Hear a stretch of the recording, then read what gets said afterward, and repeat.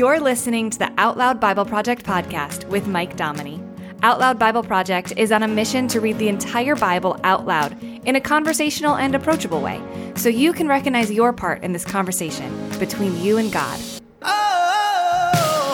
you know it, things are gonna get better. Before you know it, you'll be standing on the other side. You've got no reason to be worried about forever. Just every moment before you know it. Sooner or later, you'll be living in the Hey, welcome back to the Out Loud Bible Project podcast. Mike here, just reading the Bible like it makes a difference. So David was a man on the run, right? He fled from Israel's enemies, the Philistines, and he fled from Israel's own king, Saul, who was also his father-in-law and his best friend's dad. And Saul was jealous of him, and he wanted to kill David. And now, if you were trying to run and hide from someone powerful who wanted to kill you, where would you go? Thought about that? Probably not in the cities, right? There would be too many people maybe who would recognize you and turn you in for some reason or some ransom or favor like that. But your best bet would probably be to hide in the wilderness somewhere, right? Off the grid, especially if you could find food and water relatively easily there. And for David, this was the mountains. So the mountains had food, streams of water, plenty of nooks and crannies and caves to hide in. But David knew that even the most tucked away cave didn't offer the level of protection that God offered. Multiple times throughout the Psalms, not just in the chapters we'll read today, David calls God his refuge, his fortress, his rock, his hiding place. Let's see what this aspect of God meant to David, and maybe even to us, as we read Psalms 31 through 33. Psalm 31. In you, God, I take refuge. Never let me be disappointed. Deliver me in your righteousness. Bow down your ear to me. Deliver me speedily. Be to me a strong rock, a house of defense to save me. For you are my rock and my fortress. Therefore, for your name's sake, lead me and guide me. Pluck me out of the net that they've laid secretly for me, for you are my stronghold.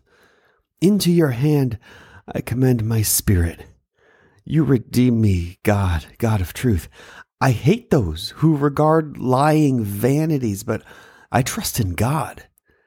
I'll be glad and rejoice in your loving kindness, for you've seen my affliction. You've known my soul in adversities. You've not shut me up into the hand of the enemy.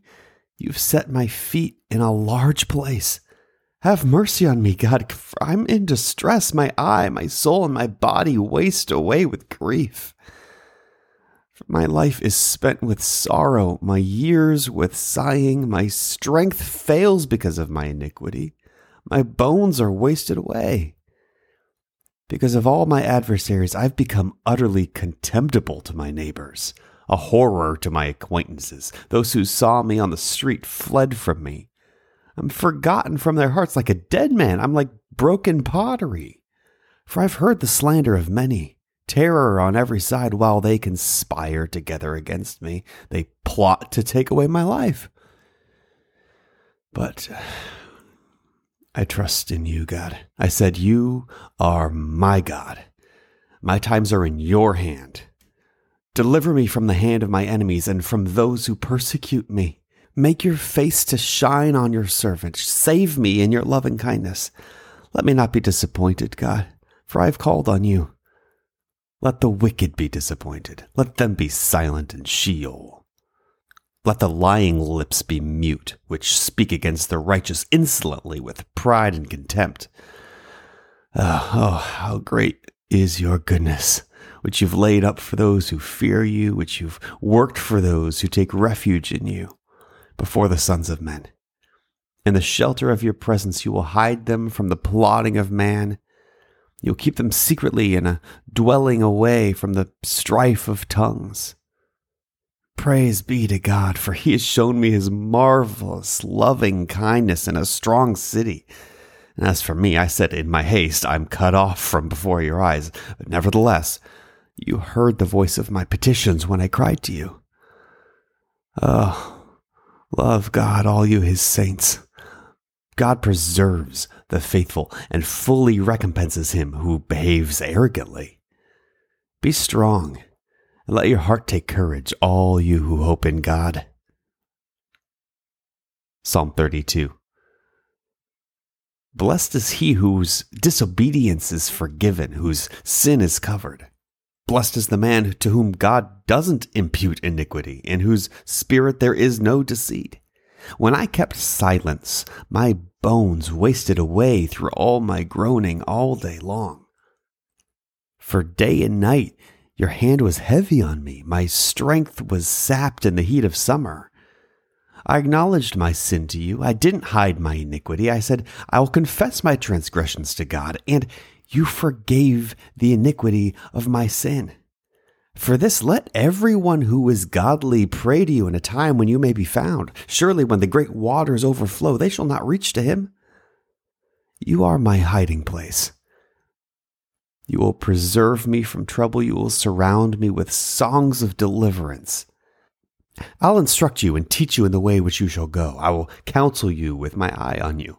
Don't be like the horse or like the mule, which have no understanding, who are controlled by bit and bridle, or else they will not come near to you. Many sorrows come to the wicked, but loving kindness shall surround him who trusts in God. Be glad in God and rejoice, you righteous. Shout for joy, all you who are upright in heart.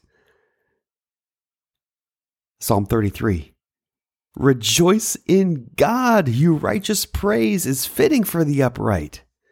Give thanks to God with a lyre. Sing praises to him with a harp of 10 strings. Sing to him a new song. Play skillfully with a shout of joy. For God's word is right. All his work is done in faithfulness.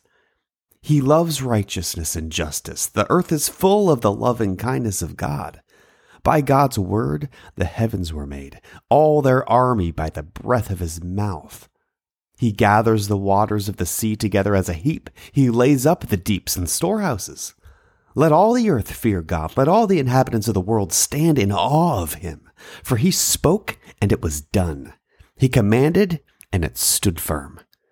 God brings the counsel of the nations to nothing. He makes the thoughts of the peoples to be of no effect. The counsel of God stands fast forever. The thoughts of his heart to all generations. Blessed is the nation whose God is God, the people whom he's chosen for his own inheritance. God looks from heaven. He sees all the sons of men from the place of his habitation. He looks out on all the inhabitants of the earth. He who fashions all of their hearts, and he considers all of their works. There is no king saved by the multitude of an army. A mighty man is not delivered by great strength. A horse is a vain thing for safety, neither does he deliver any by his great power. Behold, God's eye is on those who fear him, on those who hope in his loving kindness, to deliver their soul from death, to keep them alive in famine. Our soul has waited for God. He is our help and our shield, for our heart rejoices in him because we've trusted in his holy name. Let your loving kindness be on us, God, since we've hoped in you. Well, you probably don't have to hide for your life like David did, but you still experience situations that are threats to things you want to protect. Financial pressure, difficult people, attacks against your reputation, high-pressure demands of work. Don't these just make you want to find a hiding place and curl up until they pass? We need to come to the same conclusion David came to, that the only true protection we can experience is running to God. That's the Thinking Out Loud thought for today. You've been listening to the Out Loud Bible Project podcast with Mike Dominy. When you become a patron of Out Loud Bible Project, you help make the Bible accessible for people who desperately need to know they have a role in this conversation with God. To learn more, visit OutLoudBible.com and click Support This Project. Thanks for listening.